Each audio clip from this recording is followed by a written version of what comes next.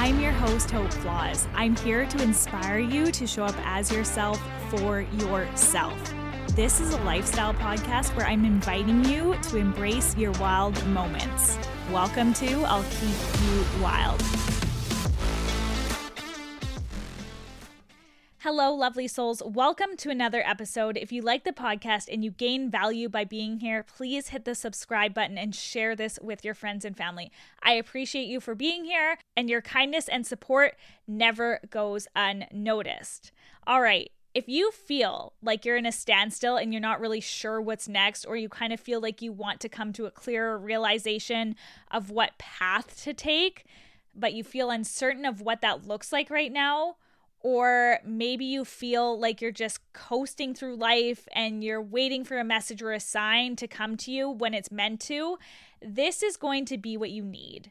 My goal for today is to help you start moving out of the standstill and into the direction of choosing yourself, and move into the direction of where you're going and out of the uncertainty that you feel about where you are.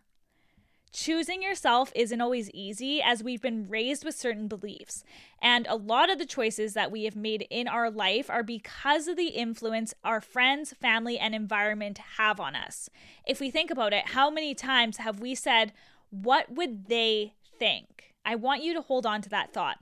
We even interact in a certain way and respond and speak in certain ways because of our environment. So the process of making a choice to choose yourself can be very difficult to navigate. But I'm going to share with you how to navigate the process of choosing yourself in a 2-part episode, because it will be the most rewarding thing you ever do. To start this off, I want to ask, when was the last time you treated yourself like someone you love? When was the last time you did something for yourself? My hope is that you would say, I did something for myself today. And the reason that is my hope is because that's how you make choices that are in the direction of where it is you want to be. If you wake up every day and do something that you want to do, you will get yourself out of the uncertainty that you feel. I believe that when we feel like we're stuck in what to do, it's because we're holding on to influence from our outside environment and putting the trust in something other than ourselves. It's because we're trapped with the mindset that other people get to weigh in on how we live our lives, and it's because we wait for ideal circumstances. It's like we wait for someone to validate that what we want to be doing and how we want to be living is acceptable. We get scared to do what we want to do ultimately because our fear and lack of assurance holds us back. It's hard to work through that because you don't have any evidence to go off of if you've never done it before. And the truth is, anytime you are doing something that scares the shit out of you, you have to do it blind and you have to take a risk. So in that transition period where we're deciding what's next, deciding what step to take, we start with doing something for ourselves and making a point to do it. This requires actual work. It's not enough to just say, I want to do this for myself. There's got to be action involved. And when I started doing this, I actually had to schedule time to do something for myself because I know that was the only way that it would happen in the beginning and actually get done.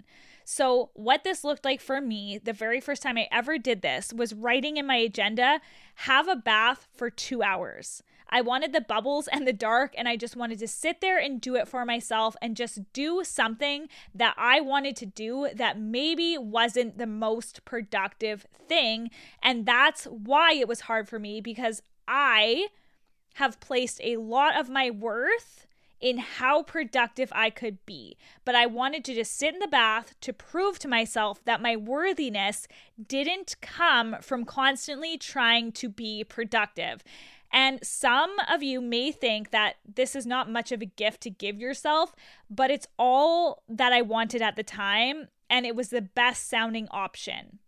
The minute I got in that bathtub that day, that I scheduled it in the dark with my bubbles, I felt almost like I had just proven to myself that I could do something for myself and feel good about it.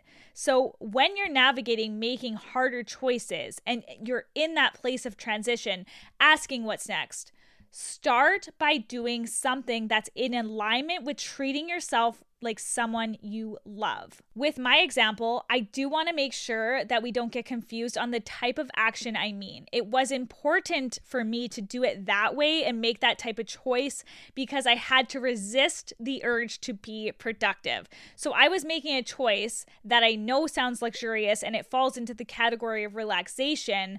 But I'm telling you, making that choice and taking action to schedule time for myself was extremely hard because I did it trying to grow out of my persistent need to be productive.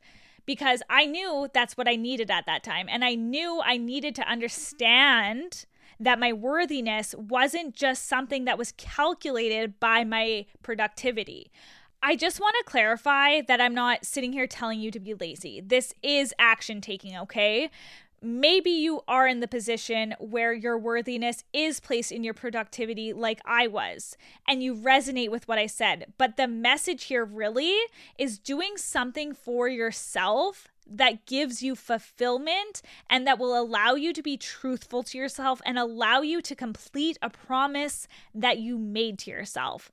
When you start to do what it is you said you wanted and you start scheduling time to do it and you accomplish it, you build this trust with yourself and you build that love for yourself so much that when making future choices, it gets easier and easier because you can tap into the evidence that you have created. The more you do this and create a file cabinet, if you will, of evidence of times that you've done something for yourself, you've taken action and you've followed through with your word, you have the receipts to show yourself that you can make the next choice.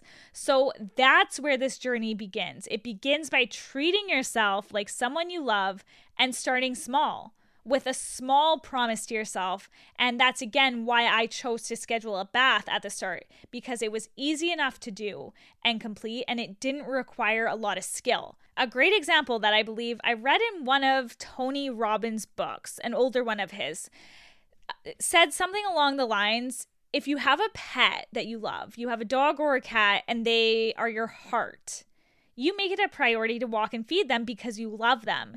And if they got sick, you would immediately call into work and take them to the vet and give them medicine and probably wrap them up in their favorite blanket and snuggle them because you love them so much. But we struggle to give ourselves that kind of love. We struggle to take ourselves on walks. Like, that's how far gone we've let ourselves be. And even, I will take this to the next level. I will go there. Some of you who hear this will make the excuse that you don't have a pet to walk.